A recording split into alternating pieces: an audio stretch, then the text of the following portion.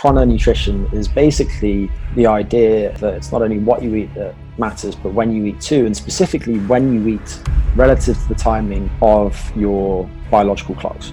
So for example, I suspect that people who have digestive issues stand to benefit a lot from time-restricted eating, whether that's relatively early in the day or late in the day, and giving that type of consistent time cue to the different clocks in your circadian system likely is a good thing. And many of these studies, of course, are short-term interventions, but we don't really know that for sure. Do you want to know what it is? Body mind empowerment. Get stronger, faster, smarter, quicker, friendlier, more helpful, more driven. Everything the body needs. Control your mind. Welcome to the Body Mind Empowerment Podcast. I'm your host, Siim Land, and our guest today is Greg Potter. Greg has a PhD in circadian rhythms and chronobiology. His research focuses on how light-dark cycles affect sleep and nutrition. Greg, welcome to the show. Hey, Siim, good to be here. Yeah, how's it going? We last saw in the Biohacker conference in Latvia a few months ago. So what's been up since that time? A few bits and pieces. Yeah, I've been keeping myself busy, but I'm very much looking forward to seeing you in London shortly for the Health Optimization Summit. Yeah, that's going to be a pretty damn awesome event. And if I'm not mistaken, the Biohacker Summit as well. Yeah, in Helsinki in November, where I haven't been before. So I'm pumped to go out there too. Well, you know, I would suggest that it's not much difference from the original or the standard UK weather. So November in Helsinki is pretty damn grim and a lot of clouds. But the people and the conference itself is going to be worth it. Yeah, those guys always put on such a great show, so it'll be great regardless. Yeah, that's good. But talking about you, then, why did you choose to get a degree in chronobiology? I chose really because I'm broadly interested in how lifestyle affects health, and my appreciation for sleep and circadian rhythm specifically grew over time. So when I first became interested in this stuff, I mostly focused on diet and exercise, as I think many people do. And I did an undergraduate and a master's degree in exercise science, specializing in exercise physiology. And during that time, I was mostly working with athletes too. In my free time, I was doing some personal training, some sports massage therapy, some coaching. And during my master's degree, I was looking around at PhD options and realized that sleep and circadian rhythms are very important, but I didn't know nearly as much about those as I did about exercise and diet. And so I wanted to add that string to my bow. And I saw an opportunity at the University of Leeds to study the interactions between sleep, diet, and metabolic health, and applied for that. And the rest is history, as they say. Mm-hmm. So I finished that about halfway through last year. Mm-hmm. And now I'm working for a digital health startup, and also am still involved in a little bit of research on the side and do some public speaking now and then too. Right. Yeah, it's so true in a sense that the light cycles, they become more and more, prominent in even like nutritional sciences, because, people realize that it's not just what you eat, but it's also like when you do it that matters, and how it affects your entire health. So the kind of field of circadian rhythms and chronobiology is still very young, and not a lot of research has been done in it. But maybe give a brief overview of what are circadian rhythms and how do they affect our health? Yeah, so circadian rhythms are self-generated, roughly 24-hour changes in various different biological processes. And we have these rhythms in order to anticipate and adapt to changes in our environments. So if you think about this from an evolutionary perspective, then as organisms, we evolved in the presence of these predictable, roughly 24-hour changes in things like light and dark and temperature, and also risk of predation and food availability. Mm-hmm. So in this way, it would have been adaptive for us to have these internal timekeeping mechanisms to help us be active, to acquire food when we were likely to get food, and then to also stay out of the line of sight of any predators too. Mm-hmm. And we actually have these circadian rhythms in every cell in our bodies, and they affect pretty much every aspect of our biology. So, for example, our digestion, our immune function, how well our muscles work, how much force they can produce, and so on. And I think that over time, our appreciation of the importance of good circadian systems function has increased. And it's now clear, based on some experiments that were done on other animals, that having a well-functioning circadian system that closely aligns with the 24-hour environment seems to help organisms actually survive and reproduce also. So just as one example of this, there have been some experiments done in mice where they affect the genetic bases of circadian rhythms in these mice such that their internal clocks, their circadian systems, veer more from 24 hours than wild type mice that haven't had this type of genetic manipulation. And what you find is that over time, they're less likely to survive and hence pass on their genes too. Right. So in a way there, yeah, like I said, some adaptations that help the organism to kind of, go through certain processes in their organism, in their body, as to fit with the environment in some shape or form. For instance, like if it's, and as I understand, those circadian rhythms are not only apply to the 24-hour period, but also like the annual cycle of the environment, in a sense that there's, winter time for lower metabolic activity, and then there's like summer and autumn where there's more food abundance and so on. Yeah, so there's little evidence of these types of phenological or seasonal changes in humans, but certainly in some animals, those types of rhythms are prominent. And as you suggest, it seems to be the change in the light-dark cycle are what drives these changes, and specifically signaling of a hormone named melatonin. And some animals go through these periods of torpor or hibernation where they reduce their energy expenditure dramatically, they fatten up at certain times of year, and they breed seasonally too. It could be that humans once would have demonstrated these types of seasonal changes in their biology, and certainly our circadian systems will respond to changes in the light-dark cycle. But whether things like fertility would fluctuate over the course of the year, independent of things like the holiday period when people have more free time and they're having a good time, isn't very clear to us at the moment. But just to circle back to something, we do have various different types of biological rhythms that occur across different timescales.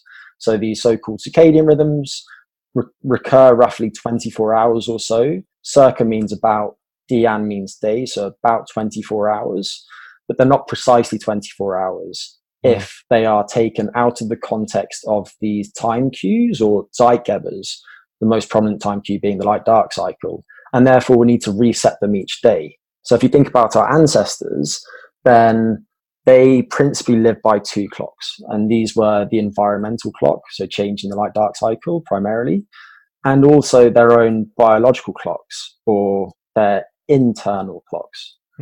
Now, however, we live in a 24/7 society where we have 24/7 food access. Many people work shifts, probably 15 to 20% of the working population. The world is largely lit by artificial light at night. So perhaps 80% of people worldwide are exposed to significant amounts of artificial light at night. And also we spend about 88% of our time indoors during the day. So what's happened is that over time, we now have these very weak time cues, and therefore our biological clocks and our circadian system specifically aren't so tightly synchronized with the environmental clock or the 24-hour day. And this social clock that now exists is having a more and more dramatic effect on our lives, and that leads to various different negative health consequences. Yeah, it's so true that the natural environment that humans evolved in is completely different from the environment that we live in today, and there's so many disruptors, mainly from like food and light sources. But what are maybe some of the negative side effects of these kinds of disruptors and misalignments? Yeah, So I could give you a very long answer to this question, so I'll try not to. But we can think about different types of disruption and different types of misalignment too. So we can have a sort of internal desynchrony where the different clocks in our bodies and the different circadian rhythms in our bodies are either out of time with each other or ticking at different speeds. We can have environmental misalignment. For example, after jet lag, when your circadian system is still synchronized with your origin, but you're now at this destination, which is, let's say, 3 hours or more different from your origin's time zone. Now your circadian system is misaligned with the new time zone, and that type of environmental misalignment will lead to things like difficulty sleeping, daytime impairment, probably some gastrointestinal disturbances, and so on. Then there's behavioral misalignment. So, for example, it's common for many people now to eat during their biological night times. And maybe they wake up to alarm clocks in the morning, so they have to be active during their biological night times too. So that's another form of misalignment. But to move now to the health consequences of some of these different types of disruptions, we can look at a variety of different types of studies. So, for example, there are cross-sectional studies where you just look at a snapshot of people living in the natural world, and you ask them to report how they sleep at different times during the week. And then also you look at their different health outcomes. And there's a concept that's been popularized by a man named Till Roneberg in recent years named social jet lag. And social jet lag just describes a difference in mid-sleep timing between work days and non-work days of at least 1 hour. And perhaps 69% of people in Northern Europe, at least, but that's probably representative of the industrialized world at large, now experience at least 1 hour of this social jet lag each week. And we know, for example, that this associates with BMI, which is a proxy of adiposity in overweight and obese people. We know that people who experience more social jet lag tend to have worse blood sugar regulation, perhaps worse blood lipid regulation, higher blood pressure also. And some of this might be because these people are more likely to, for example, drink alcohol in excess, to smoke. But when you adjust for these different behavioral factors, it also seems that this social jet lag has some independent associations with various different health outcomes. That's just one example of a cross-sectional association between a proxy of circadian system disruption and health. So if we now think about actual experimental studies where you bring people into a laboratory and you carefully manipulate various different things such as the light-dark cycle or food availability, we can then start to more clearly determine whether disruption to the circadian system causes some of these deleterious consequences. And there are a few different researchers that have studied this in great detail in recent years. And foremost among those is a man named Frank Shear, who's at Harvard. So he published a seminal paper a decade ago. And he looked at the consequences of a type of experimental paradigm named forced desynchrony, where basically you impose a light-dark cycle, which is outside the range of entrainment. So because our circadian systems left to their own devices tick at approximately 24 hours, if you try and synchronize your circadian system with a day that's, I say day loosely in inverted commas, with a day that's dramatically longer or shorter than 20 hours, then it can't synchronize with it. So the clock will keep ticking at its own speed. And what will end up happening is after a few of those different light-dark cycles, you'll now be active and eating during the biological nighttime. And you'll be trying to sleep and fast when it's your biological daytime. And what he found was that after just 3 days of this type of experimental circadian system misalignment, otherwise healthy people temporarily became pre-diabetic, but they also experienced a variety of different disruptions to their hormonal systems. They had worse blood pressure regulation too. And he's done a series of different experiments in recent years showing that this type of misalignment will also negatively affect things like cardiovascular health and brain function and various other things too. And I could go on and speak about things like jet lag too, but I don't know if you want to jump in now. Hmm. Yeah, like, at the moment, let's stay here. But is it because of? I would like to know, like, is it because of more like the decrease in sleep quality, or is the misalignment in the circadian clocks like the direct independent variable that causes these problems? So you would absolutely expect sleep quality to be impaired, and that would negatively affect perhaps all of those different things too. But also, you can try to control for sleep quality in your analyses. And I know that Frank has done this in some of his analyses and shown that it seems to be that this type of circadian disruption independently negatively affects some of these outcomes too.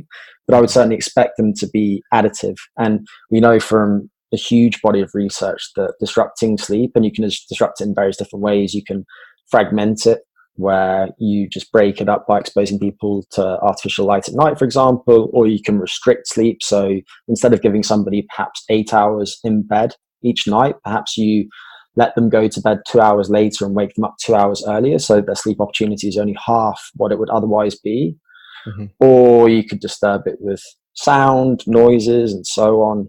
But all those different studies point to the fact that that type of sleep disruption will also lead to many similar consequences that you get from circadian system disruption. But it does seem to be that these two things have additive negative effects. Right. Yeah, that's kind of goes to show how important these clocks actually are. But you mentioned like eating and food being an important part as well. So you've recently there's been a lot of talk about time restricted feeding as well. So how does it differ from circadian rhythms, and like what is that? Yeah, so this is the field of chrononutrition. People like taking chrono and then tacking it onto the front of words as a prefix. So you now hear about, yeah, exactly. How about that? And you get chronobeast tea and chronopharmacology. And anyway, chrononutrition is basically the idea, as you touched on at the start, that it's not only what you eat that matters, but when you eat too, and specifically when you eat relative to the timing of your biological clocks. And we could go in various different directions with this, but let's stick with the subject of time restricted eating. And that can be used interchangeably with time restricted feeding, but typically, because we're people, when we don't feed, we eat, I normally refer to human time restricted eating and time restricted feeding in other animals. But the principle is, in general, restricting food availability or availability to any calorie containing items to a period of 12 hours or less each day. And I would make the distinction between that and intermittent fasting. In my mind, intermittent fasting is periodic use of a longer fast. So I would say 24 hours or longer. Right. Anyway, time restricted eating has been studied more and more in recent years, particularly in the last decade or so. And the premise is that if we can align our access to calorie containing items with times at which our biology is best suited to processing those items, then we can improve our health. And there's been a huge amount of preclinical research on other animals, mice specifically, and typically male C56, I forget the specific type of mice, but it's a black 6 mouse. And black mouse, yeah. C57 black 6 mouse. And what that has typically shown is that if you take two groups of mice and you give one group access to a high fat chow, and I say high fat loosely again because it's also high in sugar, then they will experience circadian system disruption, and their patterns of eating will spread out such that they consume a greater proportion of their energy intake during their biological night times, the times at which they would normally be sleeping. And if you restrict their access to this chow to the daytime, their biological daytime, then what you find is that although they consume an equivalent number of calories, they're protected against many of the negative consequences of this high fat chow. So, for example, they're protected against the development of obesity, fatty liver disease, and various other metabolic abnormalities. So there's been a lot of excitement in response to these preclinical studies. And only in the last few years or so have people started to look at this in the context of human dietary patterns. And many of the first studies on this looked at breakfast skipping. And to summarize those briefly, what they largely found was that if you use time-restricted eating, or if you have people skip breakfast such that they consume no calories until at least midday, and you compare that to people who consume at least 700 calories by 11 a.m. each day, then the time-restricted eating will lead people to consume fewer calories each day, but they also burn fewer calories such that overall energy balance isn't different between the two groups.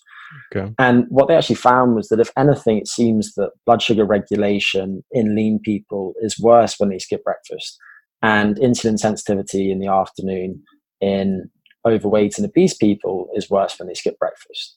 But there's an important wrinkle in the details here, and that is the timing of the eating period, or the caloric period. And just in the last couple of years, there have been 3 really nice studies that have come out of Pennington. And this has been largely headed up by Eric Rabison and Courtney Peterson. And they did a study last year that looked at men with pre-diabetes who are in their middle ages. And they went through 2 5-week periods. And in one of these periods, they had access to food over a 12-hour period each day. And in the other condition, they had access to the exact same composition of food, so the same number of calories, the same macronutrients, but during a period of only 6 hours each day. And this 6-hour period finished by 3 in the afternoon. So this was a form of early time restricted eating. They effectively skipped dinner.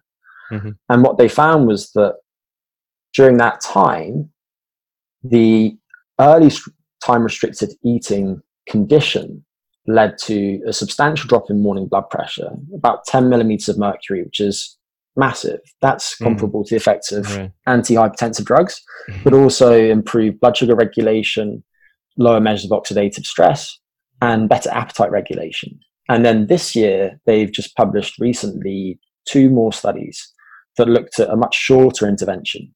And in this instance, they used the same type of comparison, so this early time restricted eating to a 12-hour caloric period each day, but they only looked at 4-day-long interventions. And what they found was that appetite regulation was again better. And this is perhaps counterintuitive, but during the early time restricted eating condition, people were actually less hungry in the evening. Their mean blood sugar levels over 24 hours each day were lower in the early time restricted eating condition. The early time restricted eating condition also led to greater ketogenesis in the morning. And they also looked at the expression of some genes that are thought to be involved in the aging process. So, for example, SIRTUIN1 and mTOR, and they had mixed findings when it came to gene expression specifically. But broadly speaking, what I would say is that the takeaway for people who are interested in this is that if you implement this type of time-restricted eating approach, then it would be preferable to have it relatively early in your biological day. So you're better off skipping dinner than you are skipping breakfast. And if that's not practical for you, then one thing that you can consider doing is just having a substantially smaller dinner. And I'm sorry, this is a long answer, but just to touch on 2 very relevant studies here, there's been one study that looked at the effects of assigning more calories to dinner relative to breakfast. And what they found was that when they consumed more calories at dinner, they had lower overnight heart rate variability, which suggests that the autonomic nervous system is perhaps functioning a bit worse. And I would expect that to associate with poorer sleep quality too. So that's just a short-term study, but also there have been some much longer-term studies that have looked at the effects of distributing calories during 3 meals each day differently. And there was one particularly nice study that was published about 6 years ago. And in this study, there were 2 groups of women, and there was a 12-hour weight loss intervention. So these two groups consumed, again, the same number of calories each day and the same macronutrient composition in their diets. But in one condition, they had 50% of their calories at breakfast, and in one condition, they had 50% of their calories at dinner. And in the big breakfast condition, the women lost more than twice as much body weight, more than twice as many inches off their waist. They had better blood sugar regulation and better blood lipid regulation too. So all of this evidence, to me, really supports the importance of assigning more of your energy intake relatively early in your day. And we could discuss this, but there are also many mechanistic reasons to think that this likely makes sense. But if the people who are listening to this are currently used to having very big dinners or using time restricted eating, but maybe starting at midday and finishing at 8 p.m. or relatively late, then if they can start to shift this earlier in the day, then I think that they probably stand to benefit. And just to add one more thing, if you skip dinner and compare that to skipping breakfast, then it's likely that your food choices will differ too. So not many people consume wine at breakfast, and not many people consume cereal at dinner. Right. Although, to be honest, if you're going to consume wine, the best time of day probably is brunch. But if we park that, then the implication is that my guess is that people will consume higher quality diets if they skip dinner too, because they'll be doing away with the wine and perhaps the snacks in front of the TV. So yeah, well, absolutely. You know, and willpower as a construct is something that people will debate whether it exists. But certainly it seems that if ego depletion does exist, then it might wane over the course of the day. The more decisions that we make, the more difficult it is to make good decisions. Right. And therefore, if we can shift some things earlier in the day, then maybe that will help us out in that respect. Yeah, like I've seen the same research that shows that early time restricted eating is like much more preferential, like healthier in general when you compare it to like the standard 3 meals a day when you're eating like over the span of 12 hours or so. So of course I would say that that form of time restricted eating is still better because you're actually confining the time period within a certain time frame, as opposed to like the regular way of when you're not actually going into a real fast state. And there are actually some other studies that compare early time restricted eating versus somewhat later time restricted eating with the same amount of like with the same hours during the eating window for like 6 hours. The one group started at morning like 8 a.m. until 2 p.m. and the other one started at noon from 12 p.m. until 6 p.m. and there were no differences, and they were actually done on the same subjects. Like first 2 weeks they ate early time eating, then for 2 weeks they did like the regular eating of 3 meals a day with no time restrictions, and the last 3 weeks they did the later time restricted eating, and there were no differences between early and late time restricted eating between all across all health markers like cholesterol and blood sugar and so on. But there was a difference during the periods where they weren't doing any time restricted eating. So I think that the most important part is still like the confinement of the eating window within a certain time frame, as to allow your body to go into the fastest state, and where you're like not spiking insulin several times throughout the day. But yeah, I do agree that eating at nighttime is definitely not something that you should do, and there is probably like some sort of a buffer zone where you want to stop eating before going to bed, like a few hours. But in general, there's not going to be like a huge difference as long as you have like some maybe I would say like optimally 4 hours before going to bed. That's like the last time that you should eat something. And in most people who are like healthy, they're exercising, they're eating a clean diet, then for them that's not going to be like a huge issue. And you can even say that you're more insulin sensitive during the daytime, and that's why it's better to eat like a huge breakfast, because you're more insulin sensitive. But at nighttime, but that would apply only to like sedentary conditions where you're not doing anything, because you can at nighttime or later in the day you can still promote insulin mediated glucose disposal with things like exercise, and you don't even need insulin, although you're like despite the fact that you're less insulin sensitive at the evening, just because you're stimulating your GLUT4 receptors with exercise. So it's definitely very context dependent, and most people who are definitely like not doing anything for their health, then they would see great improvements in their health if they stick to early time restricted eating. But most people, like, I would suggest that there's not going to be like a huge significant difference if they eat slightly later as well. Yeah.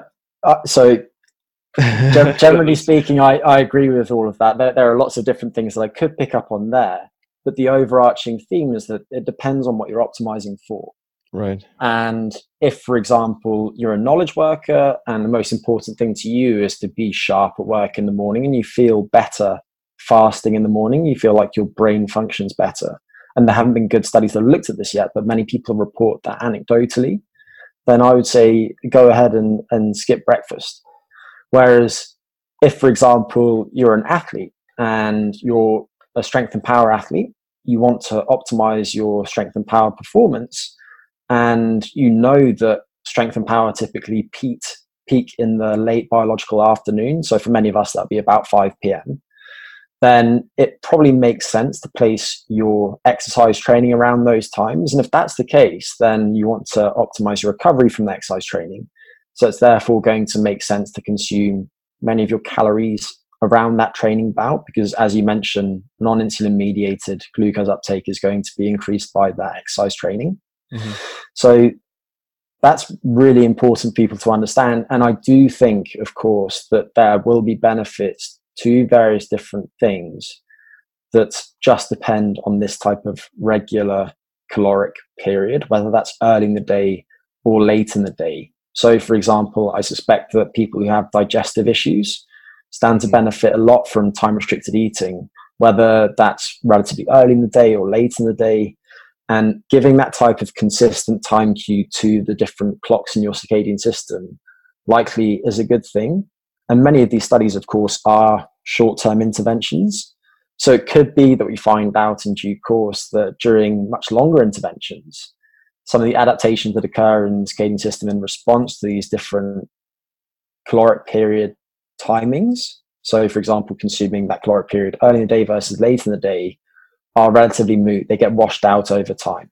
Mm-hmm. But we don't really know that for sure. But as you say, what we need are some good studies that, or as you imply, what we need are some good studies that compare people consuming their caloric periods at different times of day in free living, and then starting to track their health outcomes over time. Because while this type of very tight controlled experiment is useful to getting at mechanisms, and I do still think that it is important for people, if possible, to consume their caloric periods early in the day, but we need those types of free living studies so that we can better tease apart the pros and cons of these different types of patterns. And one more thing to touch on, which you mentioned, is the importance of consistency.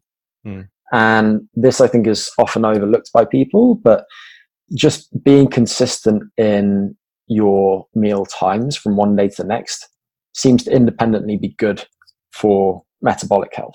So, for example, there's been a lot of research by scientists at the University of Nottingham, a man named Ian MacDonald, and what that's shown, to pick one study, is that if you take healthy young women and you split them into two groups, and in one group they consume 6 meals each day at the same times of day, and in the other condition they consume 3 to 9 meals, so on average they consume 6 meals each day, but that number is varying, then the consistent 6 meal a day condition leads to better blood sugar regulation, better appetite regulation, and greater diet-induced thermogenesis too, so they burn more calories after consuming their meals. So consistency is key too. And just to throw in one more thing, it's of course fine if you veer from these patterns every now and then. It's not a problem. And in some instances, with things like fasting, if you're a healthy person, it might actually be beneficial to punctuate these periods of consistency with some of these hormetic stressors like fasting. But truth be told, while many of the people listening to this likely are very healthy, many people aren't so healthy.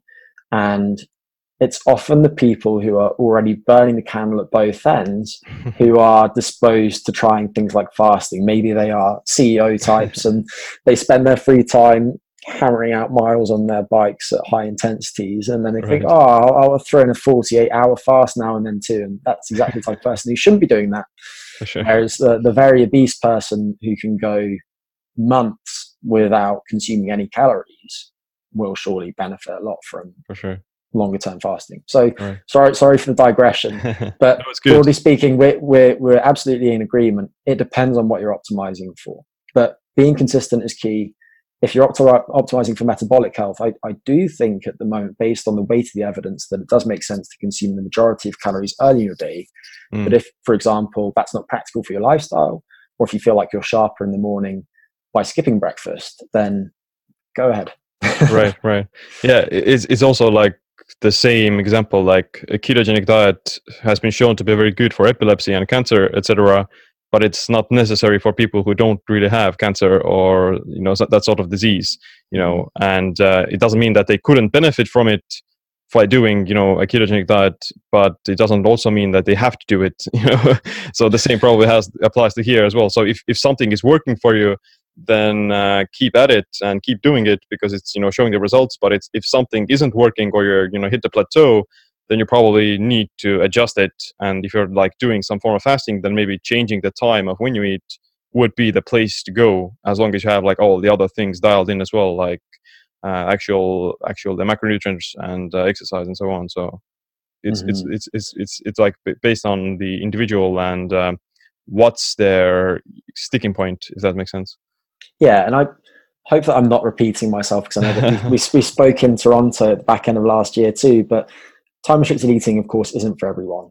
Right. And if you, for example, have very high energy intake requirements, if you're a very big person, you're a competitive athlete who just cranks through lots of calories, then a 6-hour caloric period each day is probably not for you. And one other thing to mention is that these studies that have, for example, compared a 6-hour caloric period to a 12-hour caloric period are interesting in that the 12-hour caloric period is still a shorter caloric period than most people that's true. go through each day. So if, for example, you look at adults in California who have been studied a couple of years ago, then they typically spread out their calories over upwards of 15 hours each day. And there are quite large cross-sectional studies of people in Europe as well that imply that's the case over here too. So 12 hours for many people is actually time restriction. And I know that for me personally, I consume my calories within about a 12-hour period each day, but I'm not trying to lose fat mass or anything. And if anything, I tend to not eat as much as I need. And when I start to compress my caloric period to a shorter period than 12 hours, I often just end up wasting away. Yeah, it's a good point. And yeah, most people in the, let's say, average household, they're actually eating, from the moment they wake up all the way until they go to bed. So they're never actually going into a fasted state, and they're not really reaping the benefits of the time restriction eating versus neither like from the fasting. And yes, I think it's somewhat of a real, pretty easy fix for seeing some massive improvements in your health. Even if you just confine your eating window within like 12 hours, that's like already a huge improvement from what most people already doing. Yeah, people don't need to jump straight from a 15-hour caloric period to a 6 one. You can do this in a stepwise way, in the same way that if you're currently consuming 6 cups of coffee, you don't have to go cold turkey and have the most terrible headaches of your life for the next few days. So think about how you can best implement this in the context of your own life. And probably one important thing for people to consider is how they can get other people in their lives on board too. So if you have a family, for instance, and right now you're having a very big dinner, because most people consume the majority of their calories at dinner and have relatively small breakfasts and moderate sized lunches, then discuss this with your family and work out whether it's possible for you guys to start changing your ways. And I know that for me and for many people who are very interested in health, who I know well, having a smaller dinner has really benefited us in recent times. And I actually had some blood tests back about 3 days ago, and I was really struck by the results. They were comfortably the best that they've been in my life, and I haven't changed that much recently. It's just that over time I've slept better, and the only dietary changes that I've made recently are in the time of my caloric period. So that could be anomalous and unrelated, but it is interesting nonetheless. Yeah, sleep is probably one of the biggest thing that actually pushes everything moving in the right direction when it comes to like metabolic health as well. But I wanted to, we talked about the time restricted eating aspect quite a long now, but what about sleep? What are maybe the next to food? What are the other biggest disruptors of sleep and sleep quality? Yeah, this is really person specific, and I always struggle with answering these questions because you can give generic recommendations, but the reality is that we know of at least 100 different types of sleep wake disorders, and most people will experience one of these at some point in their lives. So about 30% of adults at a given time, for example, will experience short-term insomnia, and that's often a product of things like work-related stress. So we know that sleep difficulties are generally most pervasive at the start of the working week. Mm-hmm. But also it can be things like exposure to artificial light at night. So people who perhaps don't have blackout blinds in their rooms, or have lots of sources of artificial light in their bedrooms, such as alarm clocks that emit blue light, will likely experience sleep disruption in response to those. For other people, maybe they live by busy streets and noise is a problem for them. So a way around that would be to use earplugs potentially, or a white noise machine, or something like a fan.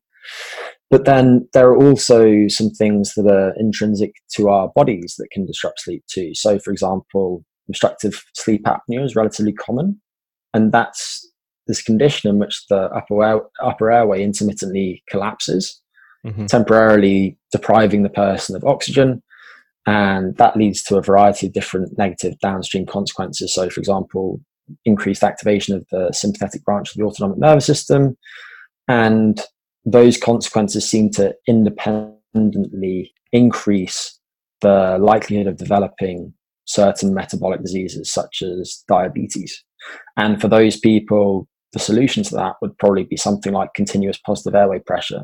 So if you think that you might have a sleep disorder, then it is important that you go to a qualified sleep medicine specialist about your problems and seek additional guidance. But with that said, I can rattle off a few different things that people commonly are exposed to and that commonly disrupt people's sleep, if you like. Yeah, for sure. Okay, so if we go through this chronologically, then during the daytime, stimulants are a problem for lots of people.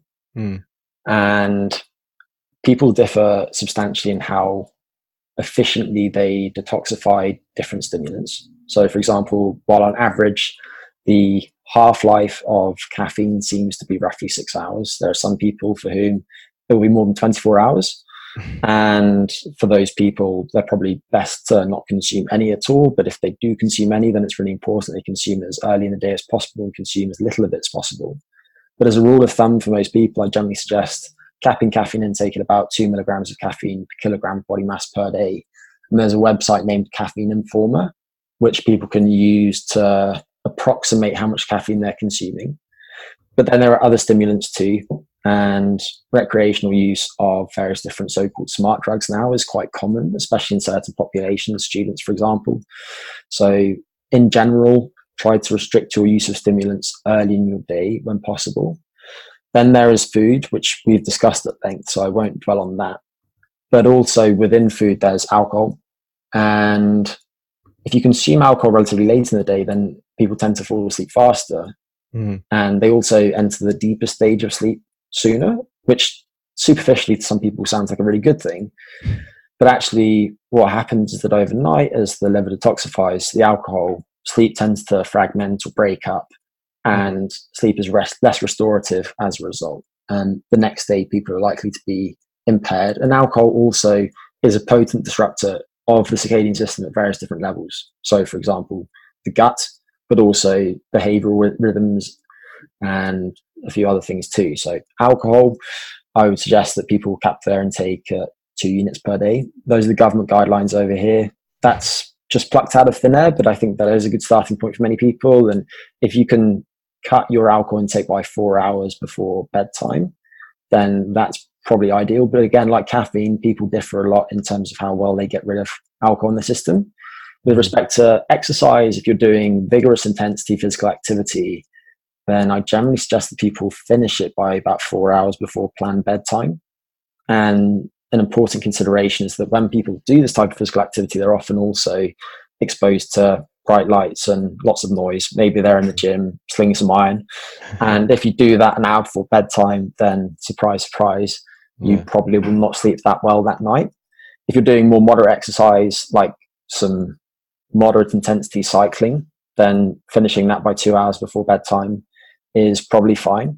And then in this 2 hours or so before bedtime, it's important to transition to a more relaxed state. And I think there are some things that have become more and more problematic in recent years when it comes to sleep quality. And one of these is use of devices. That could be your laptop, so it could be working late at night. But mobile phones specifically, I think, are a problem. And interestingly, there's been lots of work looking at things like patterns of Twitter activity and how they associate with sleep and some related different health outcomes, for example, obesity, and also some performance outcomes. So there have been studies that have looked at things like basketball players' nocturnal Twitter activity patterns and next day performance, and basically using social media during that time around which we should be asleep is a bad thing.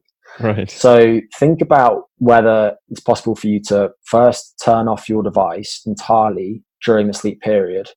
Second, get it out of your bedroom. And for me, I know this is a change that I've become much more meticulous about in the last few years. I now really try to be diligent about turning my phone off at least half an hour before bedtime, and it stays off in a different room until at least 15 minutes after I wake up the next day, which is by no means heroic, but it's definitely been a good thing for my sleep. And that brings up another important point, which is this idea of stimulus control of behavior. If we think about social media activity, then let's say, for example, that your phone pings and you've just got an Instagram notification. In response to that, over time, many people become conditioned to pick up their phone, so they check out, I've just got a new like or a new follow or whatever it might be. Yeah. And that type of behavior gets conditioned over time. The problem is that many people now use their bedrooms for various different activities, not just sex and sleep. And what can happen is that their brains start to associate their bed with being a place of waking activities. And this is a really common problem in different types of insomnia. So what those people need to do is apply this principle of stimulus control and save the bedroom for sex and sleep only. And also you just want your bedroom to be a comfortable environment too in general. Anyway, during this 2 hour or so period before bedtime, you want to systematically reduce your exposure to light and blue light specifically. So you might, for example, dim the lights. You might download various different apps for your devices, f.lux for your computer, or you might use night shift mode if you have an iPhone, or Twilight if you have an Android phone. You might use blue blocking glasses if you're happy to use them. And during this time also, there are other different things that people can try to help them fall asleep faster. One of these is having a hot shower, about 40 degrees Celsius for 10 minutes or so, about an hour before bedtime, will help people fall asleep faster and also feel like they slept a little bit better too. And the reason is that that will raise the temperature of the skin, which perhaps counterintuitively then helps them radiate heat out from their core. And the temperature of your body drops by just under 1 degree Celsius overnight. And that drop in brain temperature specifically is important to sleep quality. So that's crucial as well. And then think about different things that you find relaxing at this time. So in the last half hour or so before bedtime, you don't want to do anything that's too stimulating. You wouldn't, for example, want to check the news. But if you also find a novel that you're reading really engaging and it gets your mind racing, or maybe you're reading a business book or a book about health or something like that that you find riveting, then it's probably not the right time to do that type of thing. You're better off scheduling it early in your day. Right. And a simple thing that people can do is listen to music that they find relaxing. And actually, this has been shown also to help people fall asleep faster. And then one thing that I want to touch on is what people should do if they wake up during the night, because this is actually really important. Yeah. So one circumstance would be you wake up because you need to go to the toilet. If that's the case, then first you always want to make sure that your way to the bathroom is unimpeded, so you don't trip up and hang your head. Don't do that. But also, you want to expose yourself to as little light as possible at a time. And let's say that you have some blue blocking glasses and you have to turn the lights on or whatever, then use the blue blocking glasses at that time. Otherwise, you can just walk around squinting. And if you otherwise wake up and you find that you can't go back to sleep, and this is very common in a form of insomnia named sleep maintenance insomnia, people who can fall asleep fine but can't stay asleep, then there are some different strategies that you can try. So first, if you do actually have this type of sleep maintenance insomnia where you keep waking up during the night for extended periods and you're wondering why you can't get back to sleep, then apply something that I call the 15-minute rule. It's not my idea, of course, but the idea is that if you're awake for at least 15 minutes, then you should leave your bedroom. You should go somewhere elsewhere in your living environment and do something relaxing, which is kind of boring. Again, if it's too stimulating, it's not going to help you sleep. So that might be doing something like a crossword puzzle in very dim lighting, or it might be reading a novel that you think is fun in very dim lighting, or it could be meditating quietly. So that's a useful strategy for people. Another important one for people who have a racing mind is to keep a notebook handy by the bedside. And lots of people will have various different things on their mind about what's coming up in the next days. And if this is the case, then in a couple of hours before bed, they should make a to-do list. They can also do things like diarize things that they're grateful for that day, things that have gone well. And if they keep that by their bedside, then if they wake up during the night thinking, oh, damn, I've got to get that done, they can just jot that down in the diary then. And then I'll mention just a couple more things. So one is, if you wake up and you experience bodily discomfort, then progressive muscle relaxation can be useful, which is basically just systematically scanning through your body, tensing individual muscles, and then relaxing them. So you might start with your toes, for example, then slowly work your way all the way up to your forehead. That can be very useful for those people. And if you're somebody who finds that you become very attuned to certain signals in your body, so maybe you feel like your heartbeat is pounding at night, or maybe you're very aware of your breathing, then you can try visualization. And you don't want to just save this for the nighttime. You want to practice this during the daytime so that you become very good at being able to transition into an imaginary environment that you find relaxing. So maybe that's you lying on the beach and you can feel the warmth of the sun on your skin and so on. So that's also handy. One more, just because I'm on this massive monologue. If you are lying in bed and thinking, why can't I sleep? Why can't I sleep? Why can't I sleep? You can just work on those thoughts. So one way is to just block those thoughts by just repeating a really boring word over and over again, and you'll probably bore yourself to sleep. Another is something called paradoxical intention, which is basically making fun of yourself. So, for example, people who have anxiety might dramatically catastrophize about how terrible everything is. And if they do so to the nth degree, then it just becomes funny. So if you're somebody who can't fall asleep, then see if you can challenge yourself to stay awake and think about how terrible the next day is going to be as a result. And you'll quickly realize that your beliefs are quite dysfunctional. And paradoxical intention, applying that strategy, has been shown to help people fall asleep faster too. So those are lots of different things that people can try. Wow, yeah, that's an amazing rundown. And like I totally agree that most of the time people are just somewhat unable to wind down or to kind of transition over from the active periods of the day into the relaxed downtime, and whether that be because of like psychological stress or physiological stimuli coming from their TV screen and blue light. So probably the worst thing would be to have a TV in your bedroom and watch it without any blue blockers, and then wondering why you're not able to fall asleep. So it's quite common. Yeah, it's pretty common. Well, it's been great talking with you, and probably you have a bunch of other maybe resources people can delve into if they want to optimize it. So if you have any links or websites you want to direct people to, then be my guest. Yeah, thanks, Siim. So I don't have my own personal website at the moment or anything like that. And I'm also not currently working for a company that has a website, because I'm just working for an early stage startup. So hopefully that will exist as an actual body quite soon. But for the time being, I used to work for a company named humanos.me, and people can go over there and check it out if they want to read the blog. I've written many blogs about things like sleep and circadian biology over the last couple of years there, and also have hosted a podcast occasionally. I'm currently doing a little bit of work with Nourish, Balance, Thrive, which some people might have heard of, and they have a high-end coaching program for people who have complex health problems that they feel haven't been well addressed by the conventional medical establishment. But likewise, they work with lots of elite athletes in different sports too. So if you're looking for something to take your performance to the next level, then you can check out Nourish, Balance, Thrive. But then otherwise, to just keep abreast of what I'm up to myself, I am on social media. I try not to tweet late at night, but my handle is at GDM Potter on Instagram and Twitter. LinkedIn extension is the same, I believe, and people can always reach out to me on any of those channels too. Awesome. We'll leave all the links in the show notes.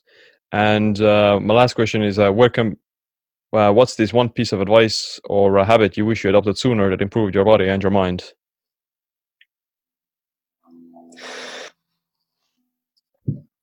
This is such a banal, obvious, almost cliched answer in 2019, but meditation. I started meditating in 2014 and have had pretty much a daily practice since then. But I feel that it's strongly benefited many different aspects of my life, particularly my psychological health. Mm-hmm. But I feel sharper mentally. It definitely improved my sleep. We didn't speak about that today, but there is good evidence that meditation helps with various different sleep difficulties, particularly those related to things like anxiety and depression. And I just feel that I'm better able to make good decisions on the fly and much better at self-regulating myself, which I think is a very important skill in our modern environments, because we're always being bombarded by different stimuli. And I feel that how we assign our attention is perhaps the most important thing that we do on an ongoing basis. Yeah. So if you want to think about how you can pay more attention to the important stuff and less attention to the less important stuff, and also just become more aware of how you're spending your time and how you are acting in the world, then adopting a regular meditation practice is a good thing. And the issue with meditation is that many people just treat it as some sort of stress ball now. And I think that the reality is that people stand to benefit much more if they understand its true nature, which sounds quite woo. But there are some good resources out there for people. There's the Oxford Mindfulness Centre that people can go and check out. I really like Sam Harris's Waking Up app. I currently use that and find that very helpful. And there are lots of different retreats, and there are many retreats in different countries now too, because it's had this boom in popularity in recent years. So I think I picked meditation. Yeah, that's a pretty popular one and a good one as well, because it does help you to direct your attention and pay more attention to the most important parts or the most important things that you need to do. And probably it will direct your attention to paying more attention to your sleep quality and all the other related things. Absolutely, hope so. Yeah, well, it's been great talking with you, and I'll see you probably in London in a few weeks. Yeah, I'll see you in about 3 weeks' time. Yeah, it's going to be a pretty good event. But yeah, thanks for coming to the show, and we'll definitely do it sometime in the future again. Awesome. Thanks, Ian. All right, that's it for this episode. Share it with a friend and tag us on social media platforms as well. You can also check out the show notes for all the topics that we discussed in here. But other than that, thanks for listening to this episode. My name is Seam. Stay tuned for the next one. Stay empowered.